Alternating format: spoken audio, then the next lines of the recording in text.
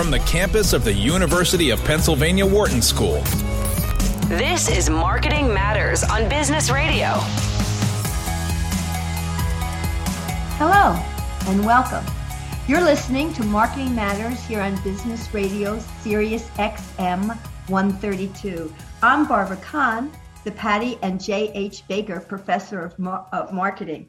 Unfortunately, my co-host, Americus Reed, can't join us today, but hopefully he'll be back next week. But we're going to trudge on ahead without him. And what we're going to do on the show today is our hit and miss segment. And we have as a special guest, Cara Salpini, who's the senior editor for Retail Dive. And then in our second half of the show, in the Spotlight segment, we'll talk with Mike Cesario, who's the CEO and co-founder at Liquid Death, which is a very interesting concept, and I really wish Americus was here for that, but I'll trudge on without Americus on that. But let's start with our hit and miss segment and talking about what's going on in the news, because marketing is always an interesting area in the news, marketing and retail. So let me start welcoming Cara Salpini. She's the senior editor for Retail Dive. She's on top of all of this. Thank you so much, Cara, for being here today. Yes, it's always fun to chat through stuff with you and give my my opinions on things. Yeah, we try to be really timely and topical in this segment and talk about things that have been happening. And so let me start with something that I read in the news, and then we can go over on some of the things that you had. And I saw just this week, Facebook made an announcement, which I thought was pretty interesting. And Facebook said that it is pausing work on the Instagram Kids project that they had started because they had so much documentation had been shown on the teen mental health concerns about Instagram on particularly teenage girls. There was a special article on the Wall Street Journal that showed that Instagram could affect girls' mental health, particularly on issues such as body image and self-esteem.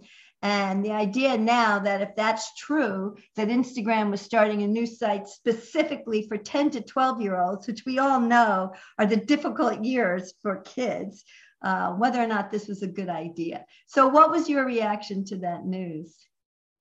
Yeah, I think it's a super interesting topic because, like you said, there's been a lot of stuff recently around how does social media actually impact, especially teenagers, but honestly, it has an impact on pretty much everyone that uses it. So there's been a lot of research around that, and there's been several documentaries that have come out around the influence social media has on people. So I think for me, the immediate takeaway is it feels actually pretty good of Facebook/Instagram to put that on pause, because especially if you're already talking about a vulnerable kind of age around or with teenagers having issues with it, I can only imagine that impact would be bigger for a younger age group.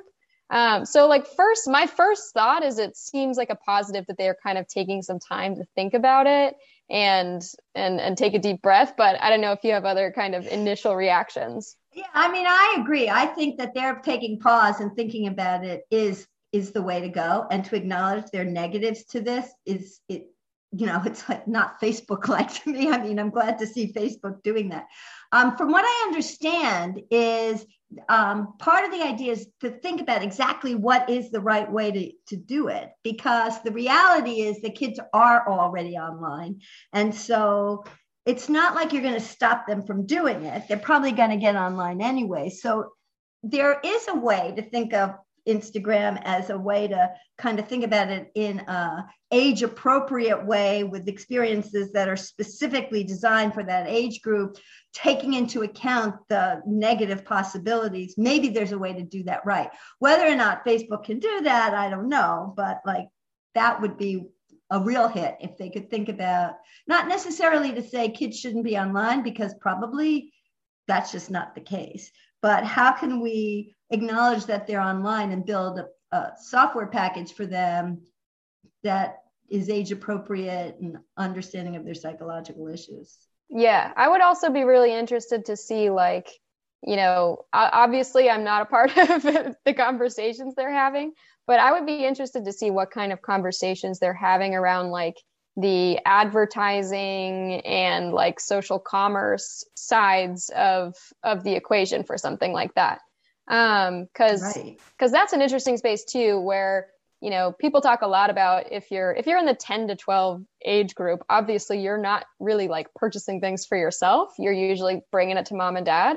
But you still have an impact on a lot of the spending, and also like what kind of behaviors does that start if as a child you're kind of like looking through whatever they come up with and getting used to like an environment that faces you with ads frequently and faces you with these different, I don't know. I'm really curious to see, like, I would be really curious to know what kinds of conversations are factoring in, like what they're thinking in terms of, especially since social commerce is getting so big now that it's got to be a part of their conversation. Yeah, I mean, I think that's the way to think through it. Like, you think back in the old days when kids were watching TV and there was TV advertising, that, you know, there was some stories about people, you know, making kids go and buy products or whining to their parents to buy products that weren't good for them. And then say Sesame Street came out with TV that was educational, that was using the medium in a way that was super creative, but constructive. It kind of makes sense that if everybody's online and using social media, we should see this, you know, the Sesame Street model for kids now. So let's take the media. It's not in and of itself the problem. It's the programming that's on the media that's the problem. And if Facebook could be a leader in this, I think that would be a huge hit. And what that means exactly, I'm not sure, but that would be kind of interesting to see what would happen. Okay, let's move on to some of the articles. Or do you have a hit and a miss, or you want to talk about some of the articles you've been writing about? Because I know that's your job and you write about all of this stuff. So which way do you want to do it? Well, I've got something that I think is a hit, but I'm curious for your thoughts on. So what I was going to bring up is Third Love, which is the DTC intimates lingerie brand. They recently launched into activewear. And this has been, you know, at least from our perspective, we cover a lot of the direct to consumer space, and it's been a big category to expand into for a lot of the brands that we cover. So Allbirds recently expanded into that space. Thinx recently expanded into that space. And now Third Love is moving into that area. But the reason I was kind of looking at this as a win is, you know, activewear has been a really adjacent category for a lot of underwear brands for a long time. Like Victoria's Secret is an activewear, you know, Aerie kind of moved into that direction as well.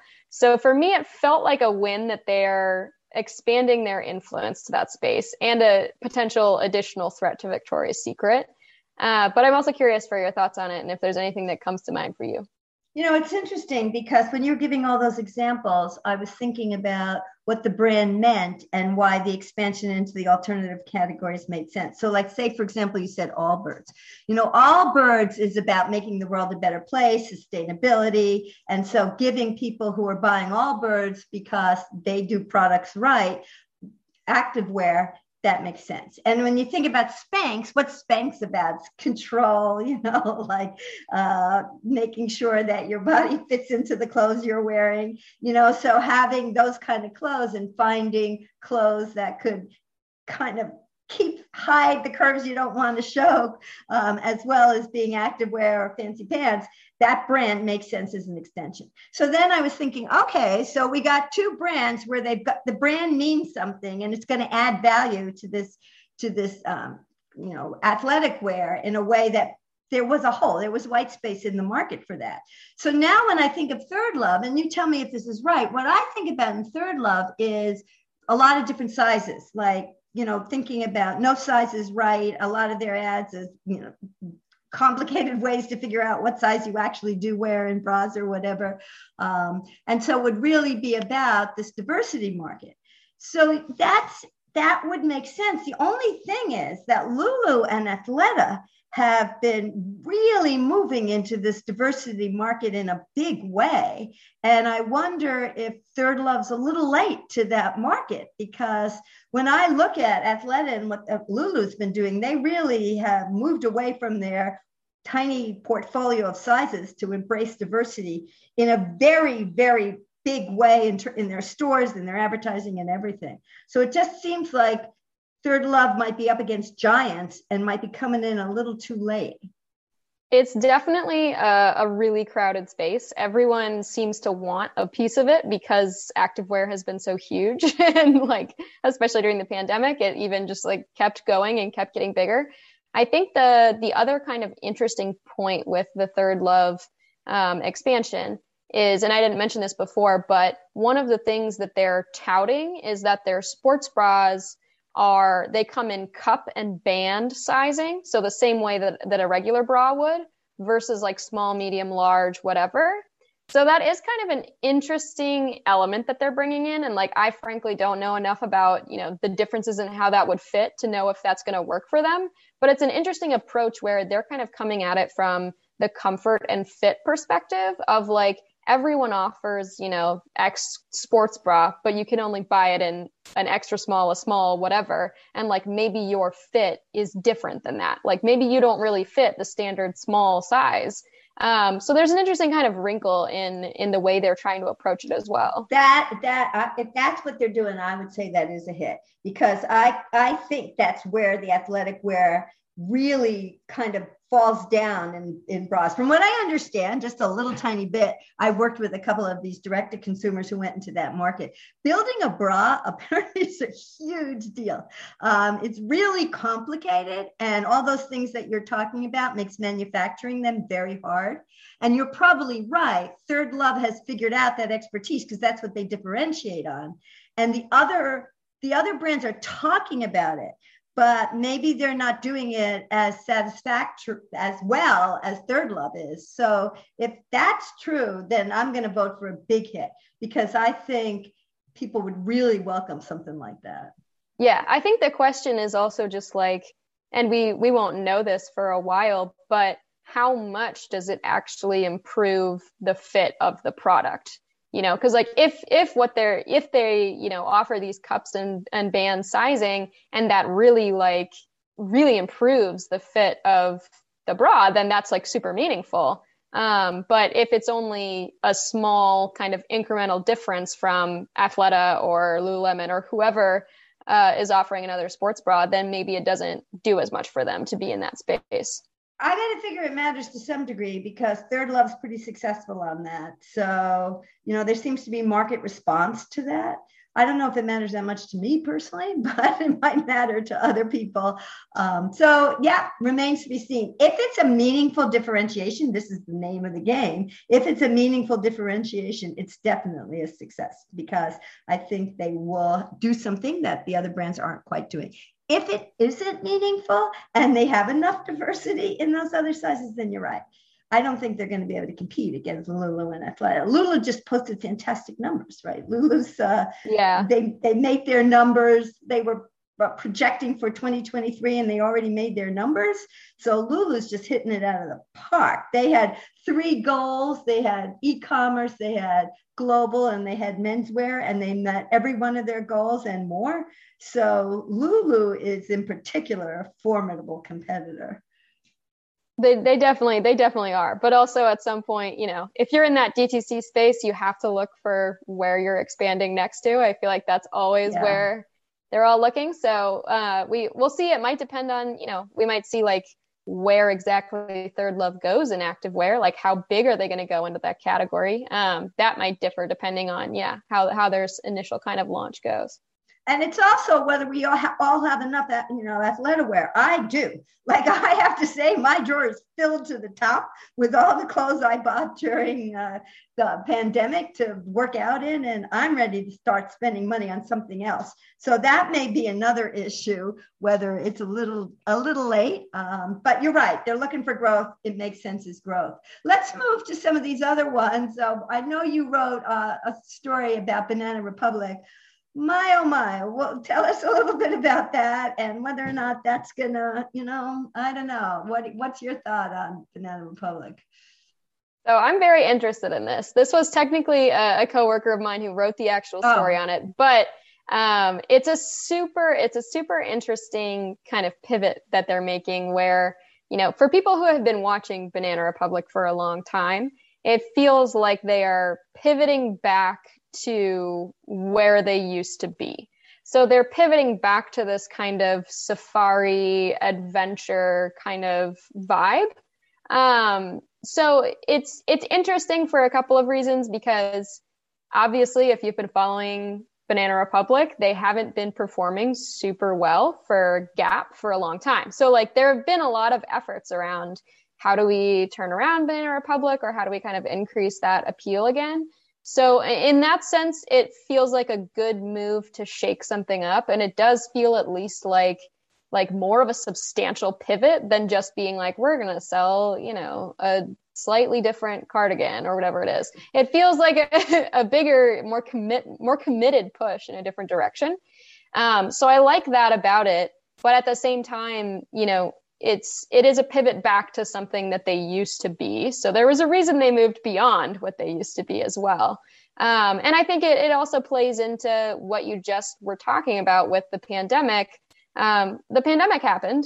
People stopped buying like work clothes and formal clothes and a lot of the things that Banana Republic sold. So like, what do you do if your brand was operating primarily in a space that people stopped buying? And even if it wasn't even doing, particularly well in that space before then. So I think it's a really interesting pivot, and I'm really curious to see how it goes. But also, I don't know what your thoughts are, having also kind of been aware of this brand for a long time. Yeah, before I tell you, let me reintroduce you. I'm Barbara Kahn. Today I'm joined by Cara Salpini, a senior editor for Retail Dive, and we're talking about what's in the news this week and recent history, and whether or not we think these things are hits and misses. And Cara was talking about an article that was in Retail Dive about Banana Republic and their rebranding kind of back to the past, almost, on their safari look, their casual look, something that was kind of more intrinsic to the brand, and whether or not that's going to work. So, Banana Republic, if we go back for a really long time, one of the things that Banana Republic did that I remember, this has got to be, might even be before you were born. I'm not sure. It was a really long time ago. But one of the things that Banana Republic was really, really successful was with the idea of Casual Friday. So what happened was there was this idea where you had work clothes and you had weekend clothes. But when they introduced the notion of you can get dressed more casually on Friday, but you can't wear what you wear in the weekend, it turned out that nobody had Casual Friday clothes. And Banana Republic came into that gap. And that's really where they've been for a long time. So like you were saying, they were office clothes, but they were kind of more casual office clothes. That was their niche. And it was very different from what Gap or Old Navy was doing, what Athleta was doing. And it was a definite need. And they were doing well for a long time. Although I think before the pandemic, even they started kind of being less differentiated. So the question is, like what I was saying, when we get out of the pandemic and we start going back to work, what clothes are we going to wear? And I think maybe Banana Republic could be in that place again with that old positioning, or maybe it won't. Part of the problem is to try to guess what's the fashion going to be. What do people feel like wearing? And I've been watching that super carefully because I'm really curious to see what people are going to expect me to wear when I go back into work. And I'm seeing articles all over the place on that. So no, and I do think, the interesting thing about the positioning as well is kind of what you just brought up, which is, they're not saying we're moving entirely out of like work attire, right? They're emphasizing they're going to have work attire. They're also going to have like more casual attire. And some of the fabrics they were highlighting, like they're going to have leather and suede and like some kind of more, I guess, like fun, I would call them fabrics.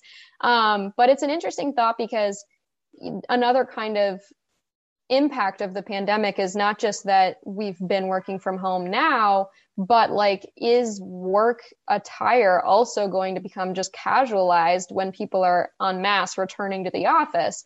Like if you're going to invite people back into the office and not have people working remotely, are you at least going to loosen up your attire restrictions? And like that might open up the space that they're trying to get back to now of like, look, you can still look fashionable, you can still look professional, but not be as kind of stuffy or exactly. If they can office. hit that, that's exactly right. I think if they hit that, that's not going to be everybody. Some people are going to get all dressed up, and they're talking about the peacock look, and some people are going to wear their sweats to school, back to work. But there are going to be people who say, I want to work clothes, but I don't want to be uncomfortable anymore. And if they can get that fashion, then it's going to be a hit, because they're going to be in at the right price point, I think.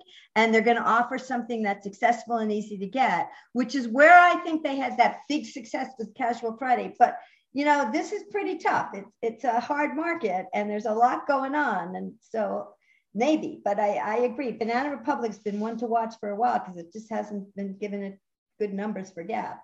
So let's move on to another very interesting throwback, which is the Macy's Parade.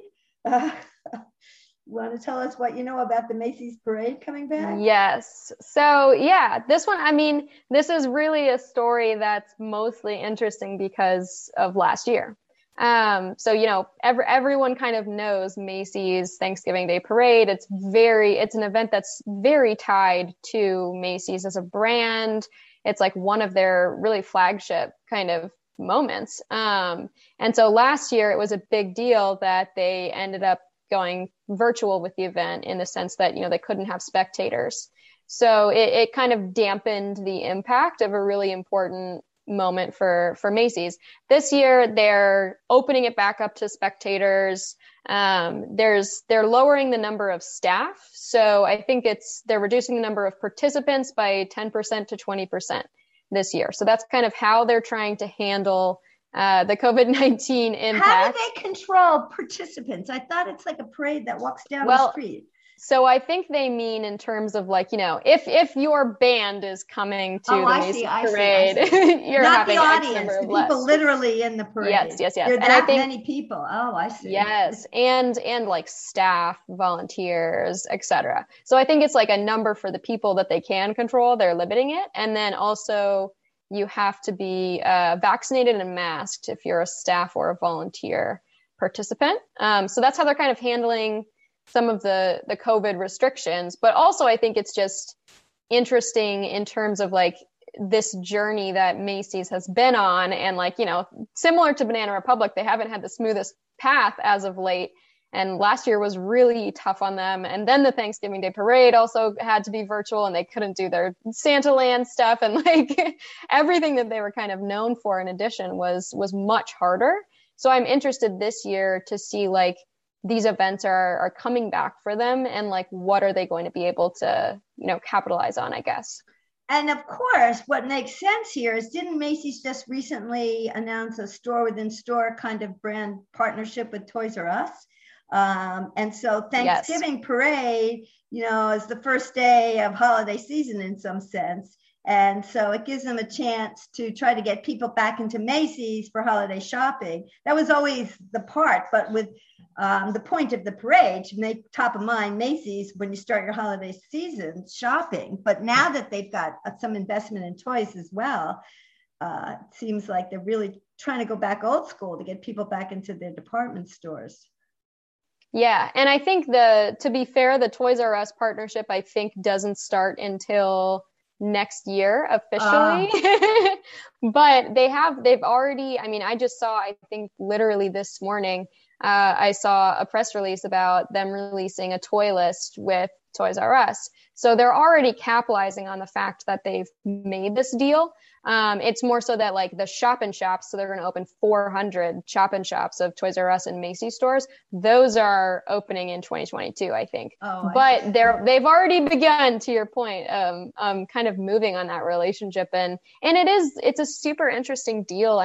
You could talk about that deal for a long time too. Yeah. It's a really interesting deal because, Toys R Us obviously filed for bankruptcy, and it's had a very long path in terms of brick and mortar recently, where it had pretty much no stores after it filed for bankruptcy.